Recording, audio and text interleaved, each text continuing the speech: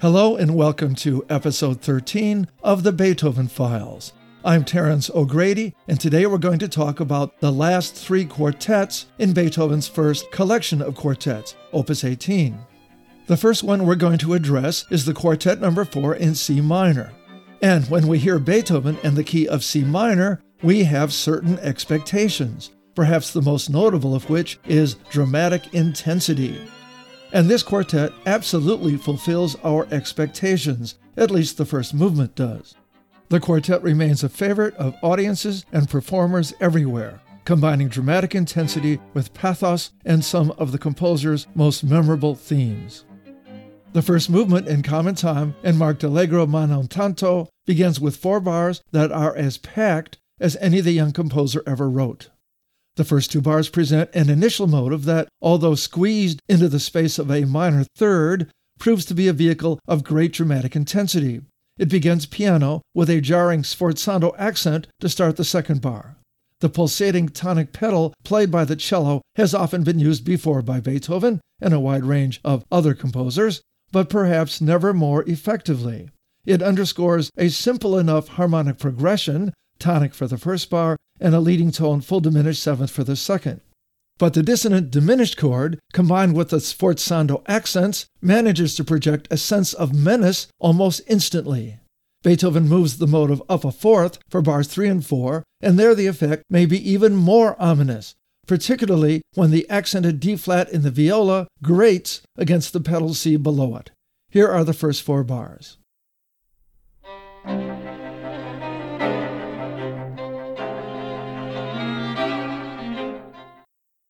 In bars 5 through 8 and beyond, since Beethoven immediately extends the idea, another powerful motive is introduced, an ascending leap heard within the harmonic context of a diminished chord over the continuing pulsating eighth notes in the cello.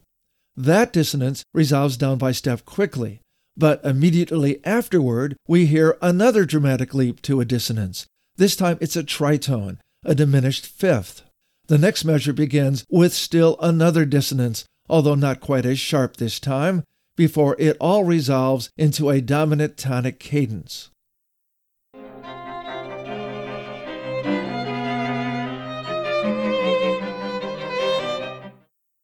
The dramatic ascending motive is further developed in the next 4 bars, where the composer crescendos into a cadence on tonic, one fortified with a robust series of multiple stop chords. But Beethoven is not quite finished with this highly expressive motive. In the next few bars he brings it back in the form of an ascending octave, which then descends expressively over a series of suspensions. Then, after a cadential extension of 6 bars, the entire first subject area comes to a dramatic close on the dominant.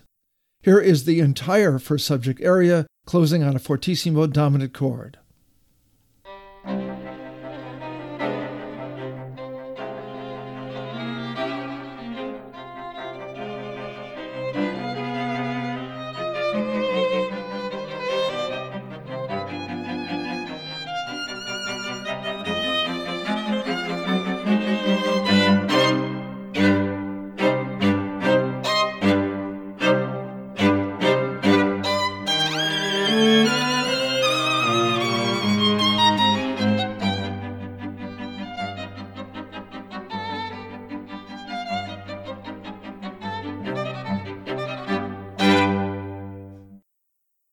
Increasingly in Beethoven's music, his transitions become more distinctive and meaningful, no longer simply a question of putting some space between major themes or taking time to bring about a gradual modulation to a new key. The modulatory transition motive here is a very clever one, notable particularly for its rhythmic personality and the nifty interplay between first and second violins. It basically consists of a 3-note pattern of eighth notes, the first marked staccato, the second 2 slurred. This is initially presented in pairs. The first moves up a half step and then down a fourth, and the next down a half step, then up a third. These 2 variants of the same basic idea are tossed back and forth between first and second violins, until, after a few measures, the first violin expands the ascending leap up significantly. thereby linking up not only with the second part of the first subject we just heard, but also looking ahead to the second subject, about which I'll say more in a minute. That's what happens motivically in the transition. Harmonically, it's all rather abrupt. The modulatory transition immediately asserts itself with an instant phrase modulation to A-flat major. It actually begins on the dominant seventh of that new key. Then, 4 bars later, Beethoven repeats the phrase in F minor, although he does modify it at the end to bring it to a close on a B-flat chord, because he's heading toward E-flat major for the second subject. Here's the modulatory transition, only 8 measures long.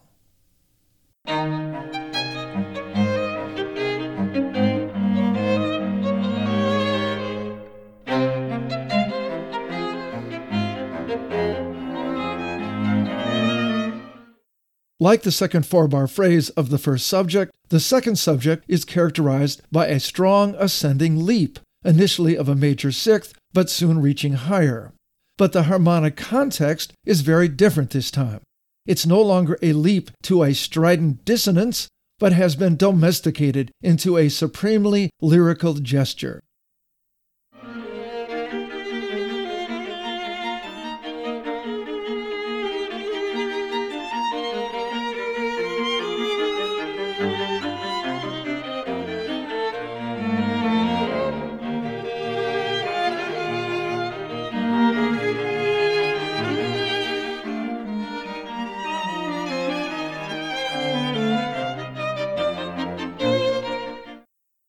You may have noticed the first violin's little commentary on the second violin's broadly lyrical phrase. It is at first playfully glib, but becomes more expressively lyrical as it goes.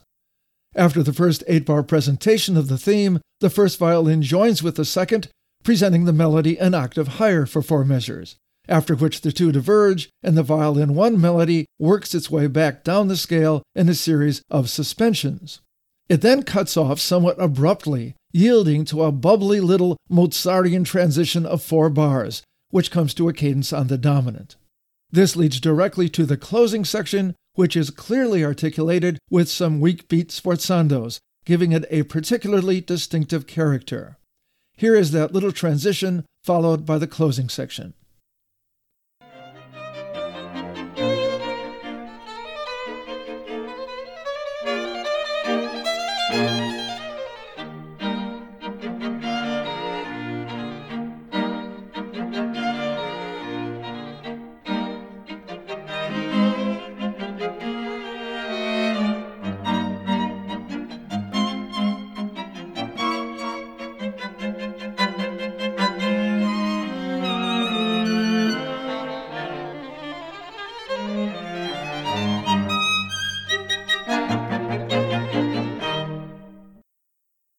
The closing section develops into a series of syncopated sequential passages that manage to generate a great deal of momentum, but no truly distinctive new melodic ideas. Beethoven never really abandons the key of E-flat, and, after a linking passage of 4 bars, the codetta appears. It is marked by another catchy little staccato motive, played quietly in octaves, but accented with some vigorous multiple stops after 4 bars. We return to the quieter staccato motive for the last few measures of the exposition, but the last 2 chords, played forte, wrench us back into C minor and hurl us back to the beginning of the movement.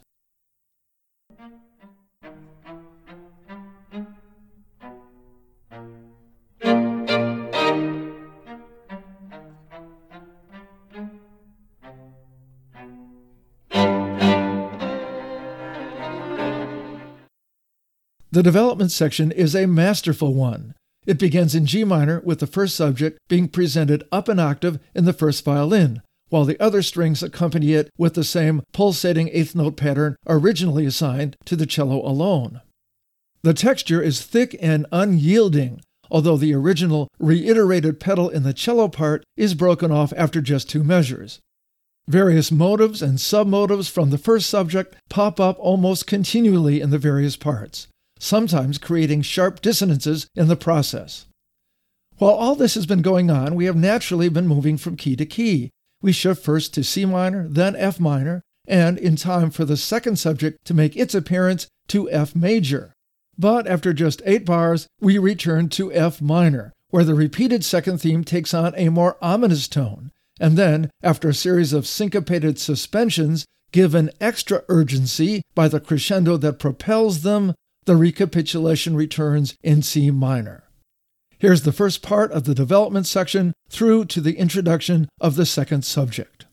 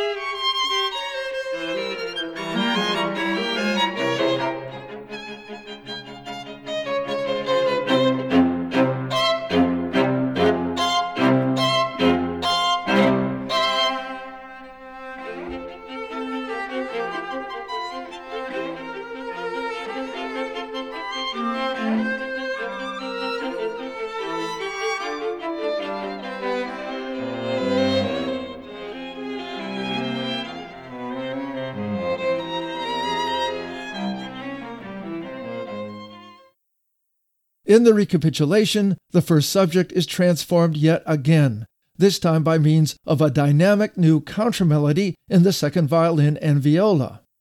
After a largely new transition, the second subject is presented in C major, and the closing section and codetta take their places accordingly. The coda is naturally somewhat new. Its most remarkable attribute, probably the surging, ascending, chromatic line played by viola and cello, but it also manages to work in a clever revisiting of the 3-note transition motive before racing to the final cadence. The second movement is not a slow movement, as you might expect, but a scherzo in C major 3/8 time, and marked andante scherzozzo quasi allegretto. It's actually in sonata form, but we're only going to look at a few of its major themes. Its first subject, stated in the second violin, begins with 3 repeated 8th notes starting on the 5th of the scale, followed by an ascending leap of a 4th and a descending scale in 16th notes. All of this marked staccato. Other than its distinctive rhythmic identity and consistent use of staccato articulations, it's not a particularly remarkable theme, but it does work well as a subject for imitation. The viola enters at the 5th in bar 5, actually a 4th lower, and the first violin comes in at the octave in measure 10. The cello enters a few bars later, but breaks off the imitation quickly to concentrate on harmonic support. After the imitation works its way through the texture, a sequence and a couple of secondary dominant chords provide some momentum, and there is a last-minute chromatic modulation to bring about the new key of G major, just in time for the introduction of the second subject. Here is the first subject.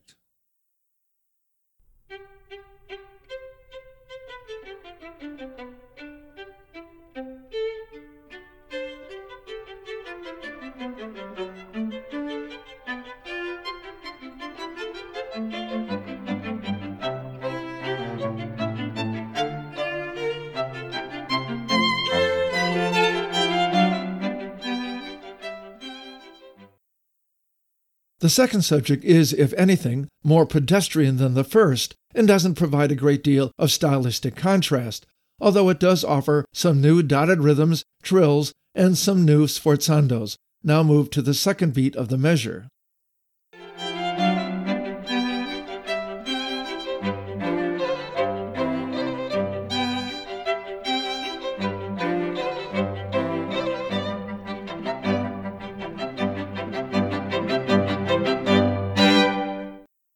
After a brief transitional passage featuring some rapid plagal cadences, which you heard near the end of my excerpt, the imitation from the first subject starts up again, this time on E. But the imitation is short-lived and yields quickly to an attractive little passage that cadences on the dominant in G major. The closing section theme is more narrow in range, at least initially, hovering around the third of the G major chord, but like the first subject, it too is characterized by constant staccato eighth notes and 16th notes. It starts in violin 1, but is immediately echoed down a third in violin 2. After just 4 bars, the first violin introduces a new idea, one that begins with an octave leap before gradually working its way down the scale. But soon we're back to the narrow-range staccato melody that began the closing section. I'll play it in just a minute. After a couple of linking measures featuring offbeat sforzando accents, we find ourselves in the brief codetta. The codetta presents 2 motives. The first employs the 3 repeated staccato eighth notes that played an important role in the first subject, and a lesser role in the second subject and closing sections. And the second is based on an ascending fifth, followed by a quickly descending 16th note scale. The codetta begins very quietly, picking up a little sonority along the way, and brings the exposition to a pianissimo conclusion. Here is the closing section heading to the codetta and the conclusion of the exposition.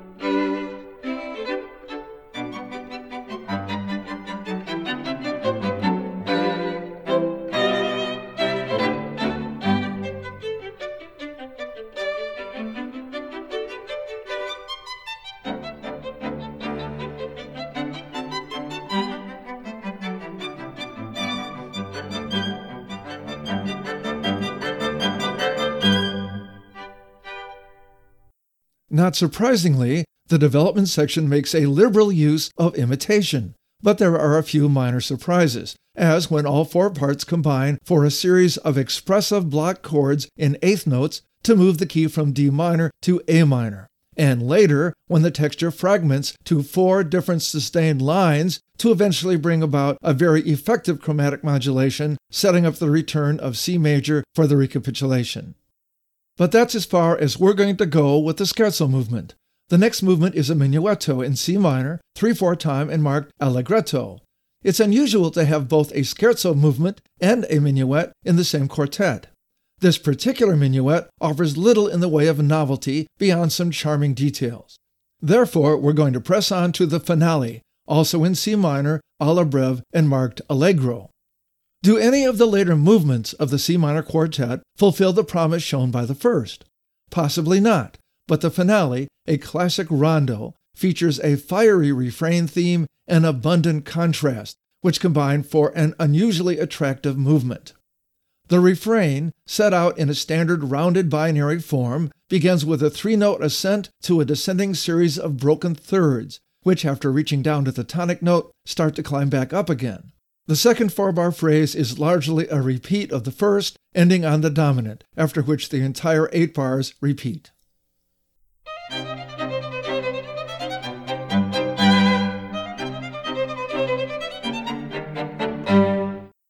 The second section of the refrain also starts with a pair of ascending pickup notes, but then introduces a new pattern that drops sequentially by step with sforzando accents on the 4th beat of the pattern. The harmonic rhythm is quite a bit quicker here, plowing through the circle of fifths after first tonicizing the subdominant chord, before coming to rest on the dominant with a fermata.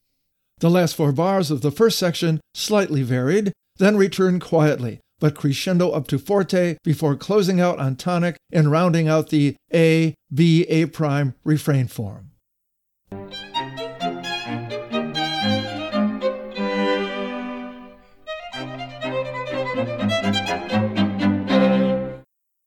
The first episode begins instantly in A-flat major.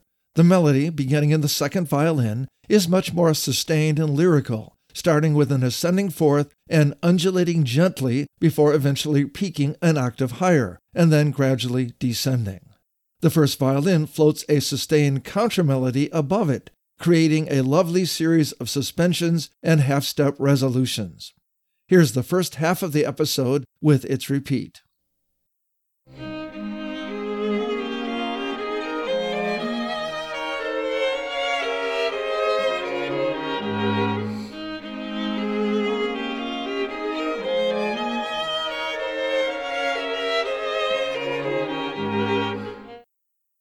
The second half of the episode begins with the same leap of a fourth, but evolves into a series of ascending fourths and diminished fifths that are in turn imitated by the first violin.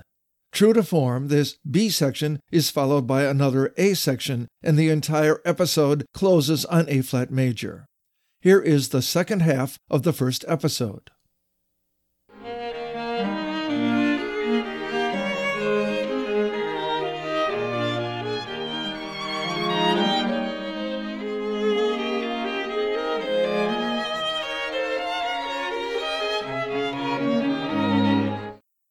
A varied and somewhat more intense version of the refrain theme follows, back in C minor.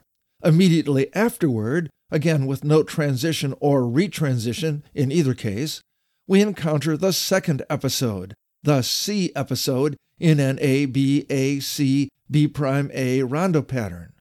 It's a quirky little section that Watson refers to as a rustic musette, and the first section features an almost drone-like repetition of the tonic. The melody, such as it is, consists primarily of 3/16th note triplet pickup notes, prefacing a series of staggered whole notes on the tonic, heard first in the cello and subsequently in the viola and second violin. At the top of this little pyramid, the first violin provides some eighth note melodic activity vaguely reminiscent of the refrain theme. The second section of this episode offers little that is new. The same game is played, or a slight variant of it, but this time on the dominant. Here is the second episode.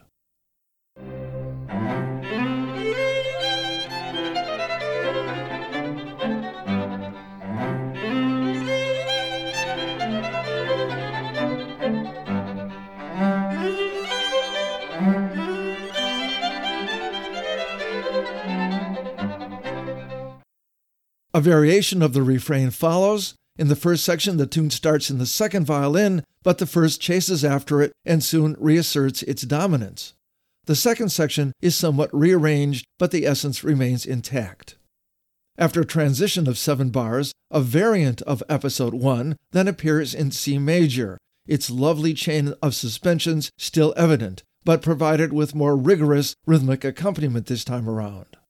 There is also a retransition back to the refrain this time, one that develops the opening bar of the refrain theme briefly as it flirts quickly with other keys, providing just enough tonal variety so that we feel as if we've actually been on a journey when we make our way back to C minor for the final refrain. The final refrain is marked prestissimo and generally goes by at tremendous speed. The final version of the refrain leaves out the B subsection, not an unusual ploy, but extends the A subsection into the coda, which introduces one new syncopated rhythmic figure before driving to a fortissimo cadence. The last few bars bring back the 16th note triplet pickup notes from the C episode for good measure, as a final example of motivic integration. Here's the final prestissimo version of the refrain and the coda.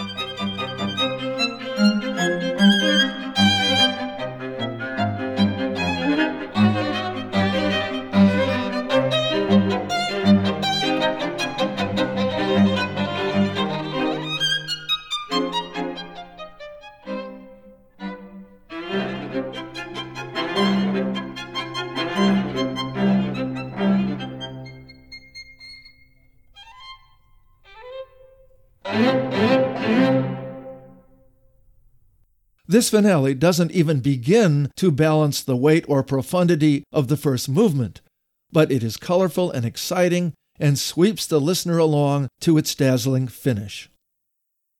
We'll move on now to String Quartet number 5 in A major.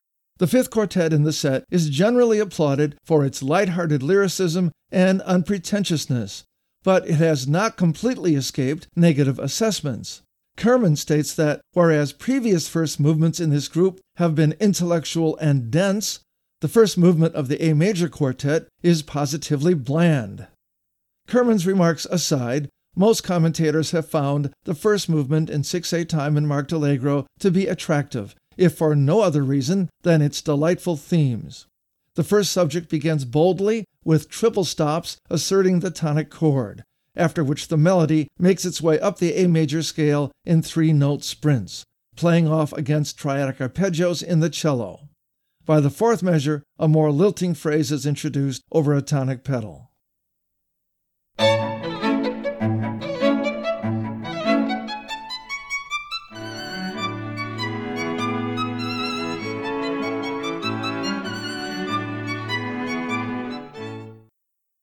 The theme, which cadences on the tonic in bar 11, is followed by a modulatory transition featuring swirling 16th notes and offbeat 8th note interjections from the second violin, viola, and cello. Although its motivic elements are interesting enough and will play an important role later in the movement, the passage doesn't actually modulate. By the way, Kerman refuses to acknowledge it as a real modulatory transition at all, claiming that it's just part 2 of the first subject, and it's certainly possible to hear it that way.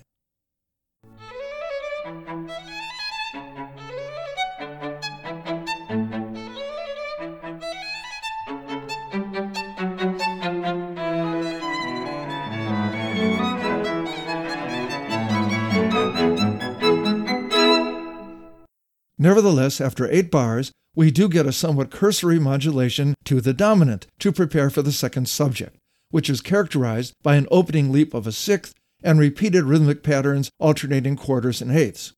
When it enters, it's actually in E minor, although it moves quickly through A minor and then G major. When the first idea repeats an octave higher, it then moves into E major, which is the key we expected all along.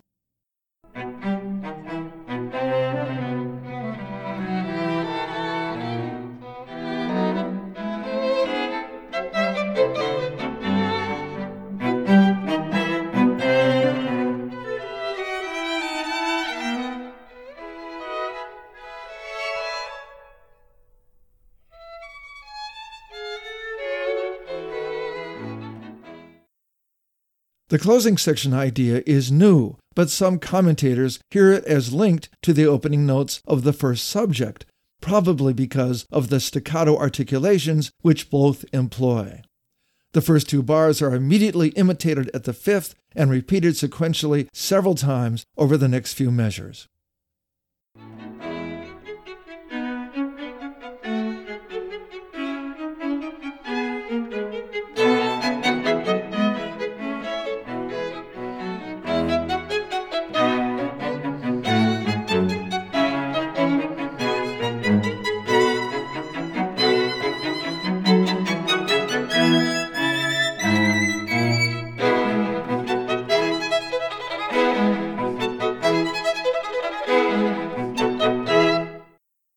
After a repeated cadential figure, a somewhat novel codetta appears, based first on a repeated note motive from the viola, but quickly introducing a leap of a ninth harmonized by an unusual inverted ninth chord, and followed by a strong descending figure.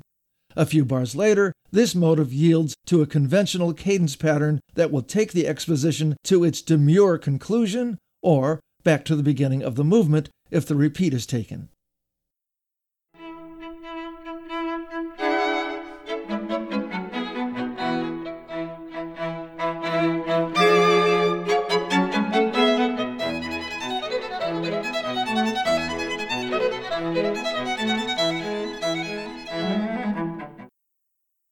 Beethoven begins the development section by toying with the codetta motive, but soon makes references to the first subject as well. It's all a little bit on the generic side, although one lovely new melodic idea does spring up briefly, and Kerman has characterized the development section as a whole as vacuous. There being no major surprises to speak of in the recapitulation, we're going to move on now, not to the second movement, a minuetto, but to the third movement, in D major 2/4 time and marked andante cantabile. We're more used to seeing slow movements occupying the second slot and minuets or scherzos the third, but ample precedence for this switch exists in both Haydn and Mozart. It is in fact a string quartet by Mozart, the string quartet in A major, Kochel 464, that has been cited time and again as a model for Beethoven's A major quartet, and one that shows the same configuration of movements. It's an attractive theme and variations that increases in interest as it unfolds.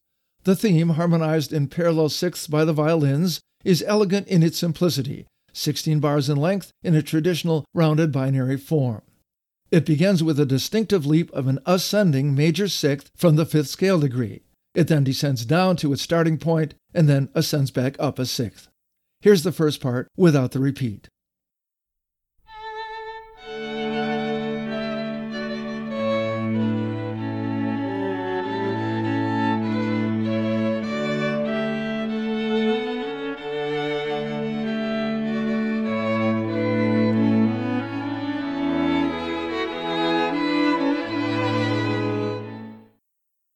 The second part of the theme is a bit more rhythmically active than the first. It's initially shared between viola and cello for the first 2 bars, then answered by the violins in the next 2. The last 4 bars are taken up with a variant of the first bars of the first section, the melody now played up an octave. Here's the second part without the repeat.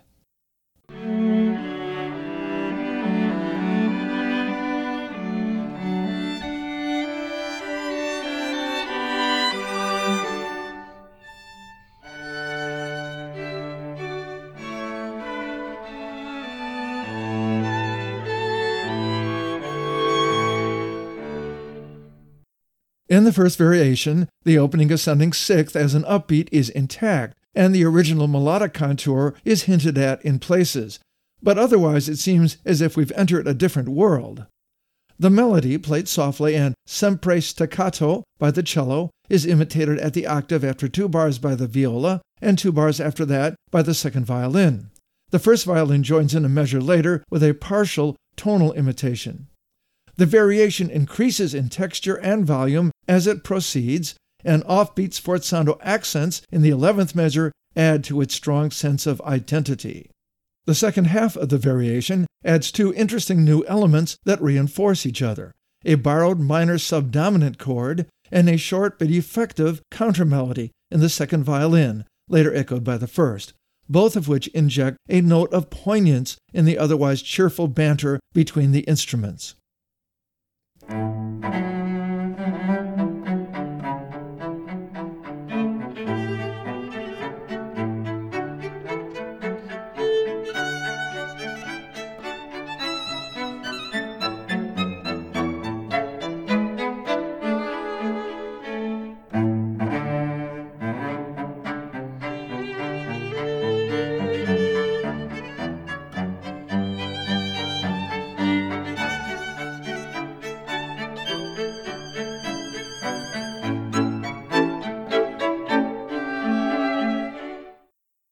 Variations 2 and 3 are not without charm, but are largely conventional in their approach. So, we're going to jump to the fourth variation. It's quiet, legato, and presents an interesting and even surprising reharmonization of the melody that reveals a barely suspected depth of emotion within that theme.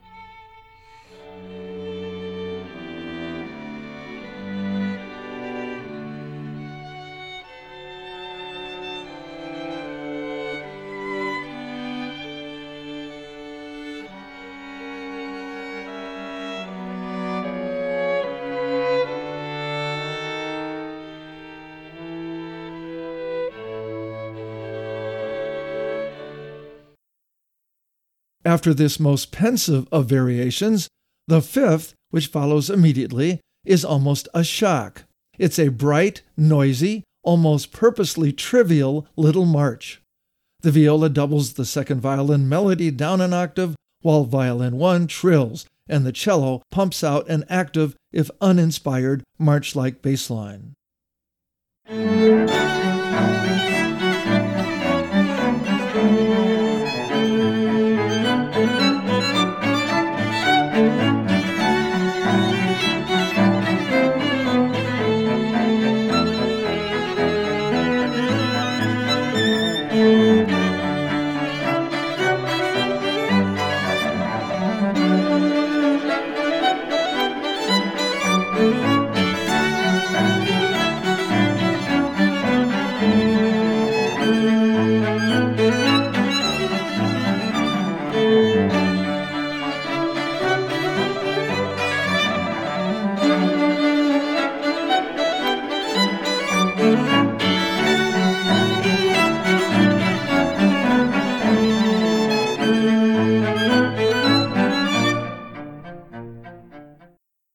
But as you could hear right at the end of my excerpt, the whole march is little more than a setup. After both sections of the variation are presented and repeated, we are jolted by an abrupt and magical modulation to B-flat major that introduces a coda, widely acknowledged to be the most interesting part of the entire movement. Once all four instruments have joined back in the fray, we are presented with the most wonderfully variegated texture heard to this point. We don't stay in the new key of B-flat for long, however. 8 measures after reintroducing our theme in the second violin against delicate, playful countermelodies from violin 1 and viola, Beethoven modulates back to D major via a tricky chromatic modulation, from which point we hear the familiar theme in the cello.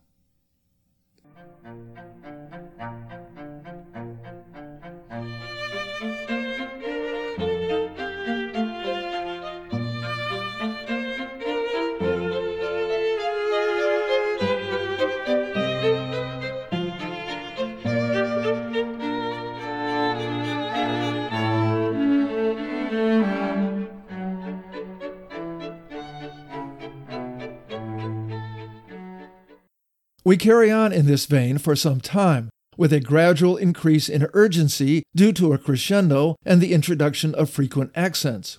But we do not end with a bang. Instead, we pause with a fermata on the dominant chord, and the tempo shifts to poco adagio. We are then treated to a very delicate, final, affectionate look back at our theme.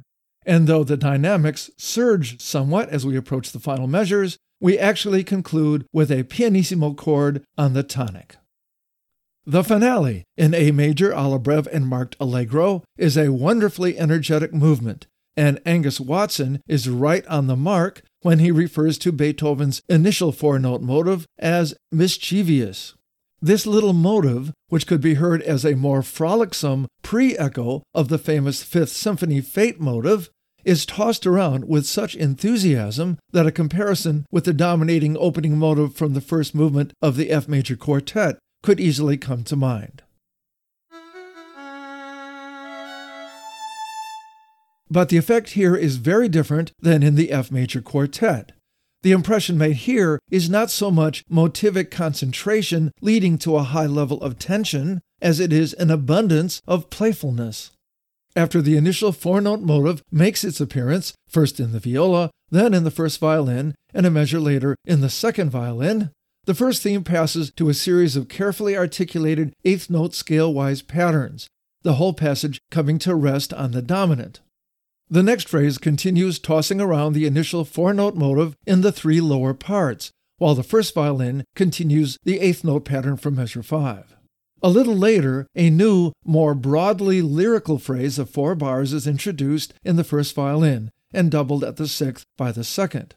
But still, the original 4-note motive is in evidence, heard first in the cello and then bouncing to the upper parts as the cello and viola assume the more broadly lyrical phrase. The more lyrical phrase then fades from the scene, but elements from the first subject are still very much present as we move on to the modulatory transition. Here is the first subject and modulatory transition.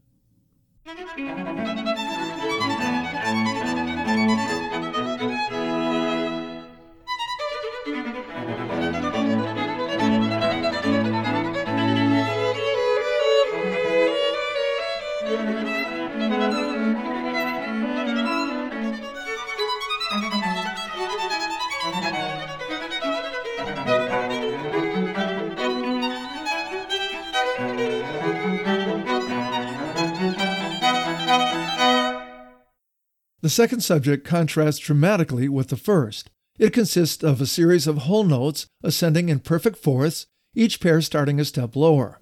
Hermann sees in this a resemblance to one of Mozart's themes in the Köchel 464 quartet. The new theme starts on E major and ends 8 measures later on its dominant. But in between, the tonality is quite fluid, consisting of a series of diminished 7th chords, none of which resolve normally. But the 8-bar melody is then repeated again, this time an octave higher in the first violin, against a series of descending quarter notes in the second violin and viola, a countermelody that is to become as important in defining the personality of the second subject as the original melodic idea.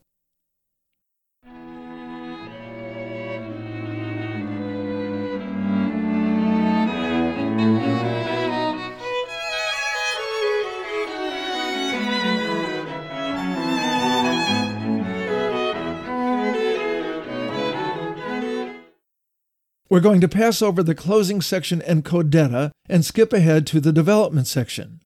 It will come as no surprise that the original four-note motive that introduced the first subject dominates here, and in fact the entire first subject comes into play at the beginning of the development. There are some unexpected key shifts quite early on, and some interesting new countermelodies are introduced along the way. Things do get somewhat intense as we move from D major to D minor at one point, and the four-note motive returns with a vengeance. But it's always clear that there's an element of self-mockery involved here. Beethoven does not completely ignore the second subject in all of this. The opening notes of the second subject are introduced, given an almost chorale-like harmonization.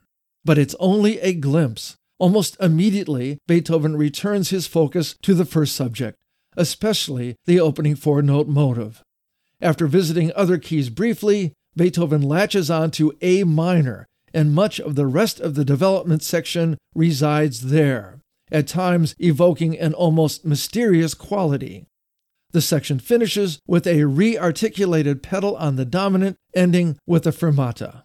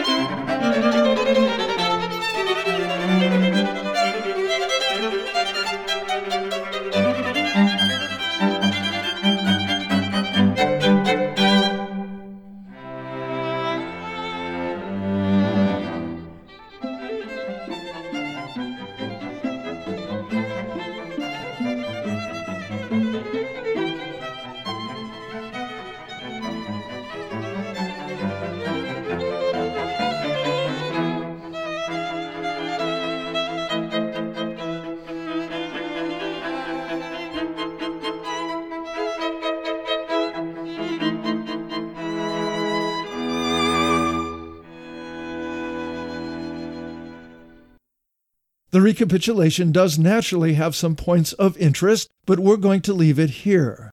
And as a final word on Quartet number 5, I'm going to quote Kerman, who suggests that Beethoven is here striving for a glossy, easy, relaxed brilliance. I don't think there's any doubt that he achieved it. We'll move on now to the last quartet in the set, number 6 in B-flat major. Critical opinion on the sixth quartet of Opus 18 has been somewhat mixed over the years. The last movement, its introduction designated as La Malinconia, has been given a lot of attention and provoked a fair amount of speculation as to its significance in Beethoven's personal life. But the other movements, particularly the first, have not always been treated so respectfully.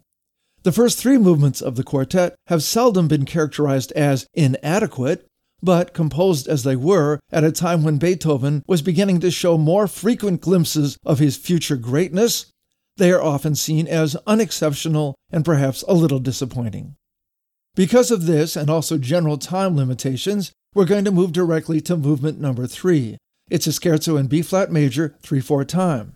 Beethoven had for some time been fond of using offbeat accents to produce tension or to generate rhythmic excitement, especially in quieter passages, sometimes pairing these things with unexpected shifts in the harmonic rhythm. Most of his earliest efforts in this direction could be seen in one way or another as building on Haydn's rhythmic novelties. But in this case, Beethoven goes beyond anything his teacher had ever achieved in respect to the manipulation of rhythm. He had never before presented such an extreme example of accented syncopations, 2/3 cross rhythms, and across-the-bar ties.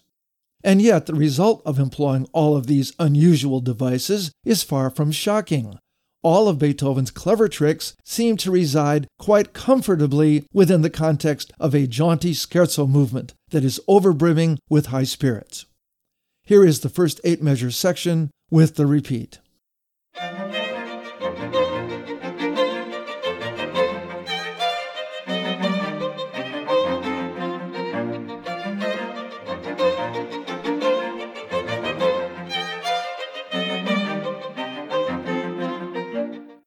The first 8 bars are simple enough harmonically, but the second section is a little more adventurous in that regard, employing a series of secondary dominant chords and a surge in the harmonic rhythm. More melodic variety is also provided, with 3 separate motives appearing. The first tied to the opening bars of the first section, the second based on a series of staccato eighth notes harmonized in block chords, and the third a 3-note cadential tag that is repeated several times.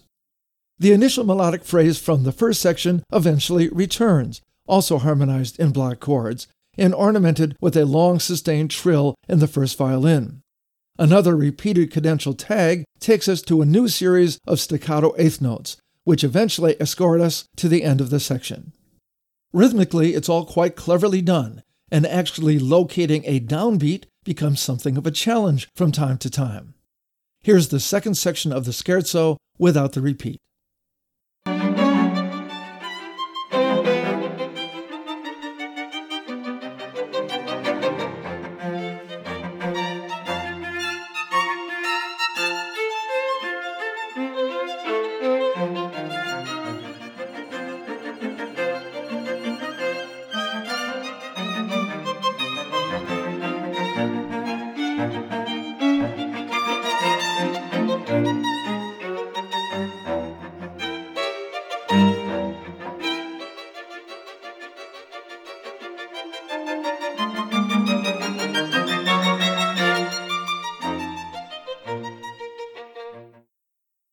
The trio section is shorter and more thinly scored, as is frequently the case.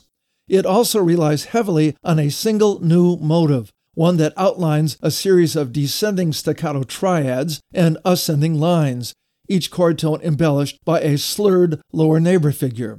Here's a simplified example of that motive.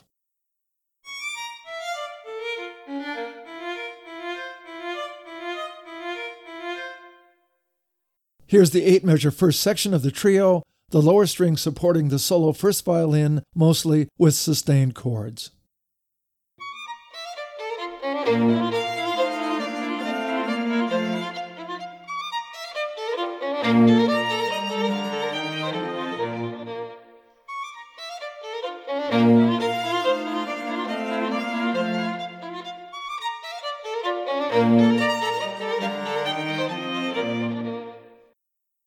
In the second 8-bar section of the trio, Beethoven tilts briefly in the direction of C minor, as the first violin produces a variant of its earlier motive and the accompanying strings take on a slightly more active role. In the second ending for this section, Beethoven provides a dramatic little linking passage in B-flat minor, which sends us back to the scherzo section with a good deal of momentum.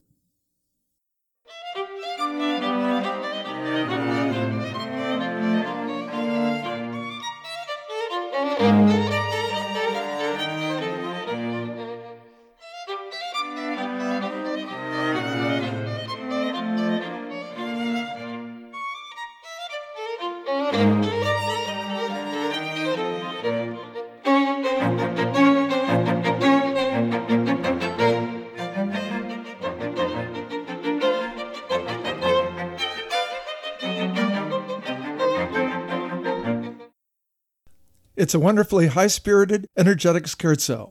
Its relationship to what comes next is another matter, for what comes next is a very famous finale, the slow introduction to which Beethoven himself has labeled La Melanconia, melancholy. This label has understandably given rise to a great deal of speculation over the years. Exactly what or whose melancholy is Beethoven referring to?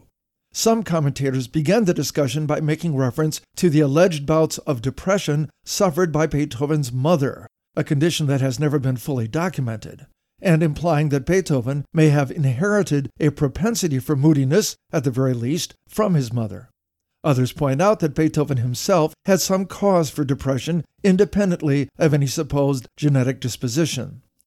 Even though his career was proceeding quite nicely in this period, it is possible that Beethoven was becoming increasingly unnerved by the early signs of hearing loss, which were soon to come to a head. And of course, Beethoven was known to be despondent from time to time over his ongoing romantic difficulties. So is the reference to melancholy, then, to be taken as a personal statement by Beethoven, indicative of the mood or frame of mind he was in while composing that particular movement? Or is it just a descriptor for the sort of slow introduction he was interested in composing at that point? The slow movement for this quartet was not by any means an emotionally intense one, and the scherzo, for all of its rhythmic wonders, is nevertheless a light-hearted movement. The allegretto quasi allegro fast movement that follows the melancholy introduction projects quite a gay and even flippant quality. It's quite possible that Beethoven simply saw the need to provide some strong emotional contrast between the scherzo and the final fast movement. The fact that this would cause a sense of emotional disconnect between the movements was of no concern to Beethoven. In fact, he may well have sought such a disconnect, an early example of the sort of purposeful discontinuity often described in terms of romantic irony in his later works. The introduction begins with a series of slow-moving chords in B-flat major. The melody, given by the first violin and harmonized in sixths and thirds by the second, is a modest one. It begins on the third of the tonic chord, drops down to the tonic itself, and slowly works its way up to the fifth of the chord, climaxing with a triple grace note at the high point. The second four bars are a slightly varied repeat of the first four, with the melody given down an octave by the second violin, and the cello added on the bottom to darken the timbre. In the eighth bar of the introduction, he pauses on an inverted dominant chord, but from that point on, he abandons the key of B-flat major and begins to move tentatively toward C minor, introducing his first diminished chord in the process. But the key of C minor never arrives. Instead, Beethoven introduces a very puzzling string of 6 full diminished seventh chords in a row, none of them having obvious tonal implications. Beethoven had previously employed brief successions of non-functional diminished sevenths in earlier compositions, but never in such an extended fashion and never with the same intense result. New motives are added into the mix as the introduction continues, including a prominent ascending minor sixth, and at times a fairly clear sense of tonality emerges, but never for long, and for the most part the key center remains ambiguous. Here's the first part of the slow introduction.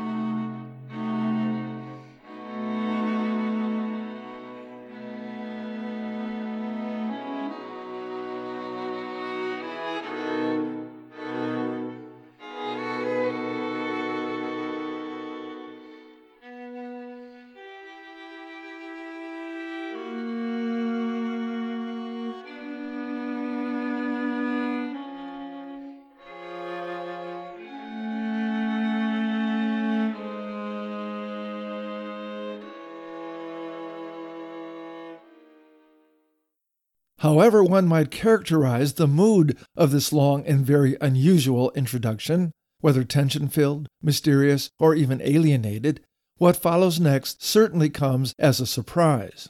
The first two sprightly bars of the allegretto quasi-allegro section in 3/8 time constitute the basic thematic material for the rest of the movement, which has been described variously as a rondo or as a sonata form without a proper development section.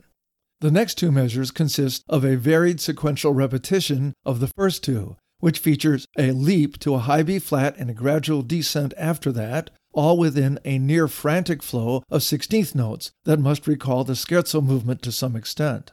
Here's an excerpt beginning with the final bars of the slow introduction, after the point at which the dramatic diminished seventh chords have been reintroduced, and as we head toward a fragile cadence on B-flat minor, pausing on the dominant in that key before jumping into the allegretto section in B-flat major.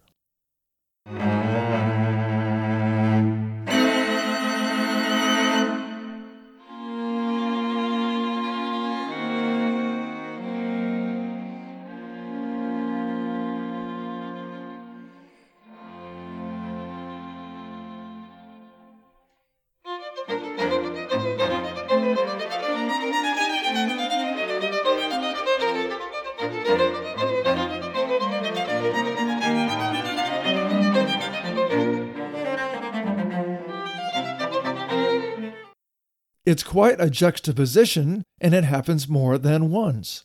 Later in the movement, after the main theme has returned in close to its original form for the second time, we revert to tempo 1, and a varied and abbreviated version of the melancholy introduction is reintroduced. Then, after a fragment of the main allegretto theme is heard, the flow is again interrupted for an even briefer glimpse of the original adagio introduction. Then the allegretto theme once again comes scampering back, this time in a new key. If our last impression is our strongest, then we can't help thinking of this movement as more sprightly than melancholy, the introduction and its reintroduction notwithstanding. So, in the end, it's quite possible that this melancholy introduction, as striking as it is just a ploy to create space between the scherzo movement and the finale, which Beethoven might have considered too close to each other in spirit to have one follow the other directly. So, in the end, what do we make of Beethoven's first collection of string quartets? Is it Beethoven finally asserting himself as his own master, putting aside all possible influences from Haydn and Mozart? Far from it. Those influences remain very much in evidence. But there is also plenty of evidence of Beethoven striking out on his own, with increased confidence and developing his own idiosyncratic style, with the finale of String Quartet No. 6 being just the most dramatic example. For our next episode, we'll take a look at Beethoven's Symphony No. 1 in C major.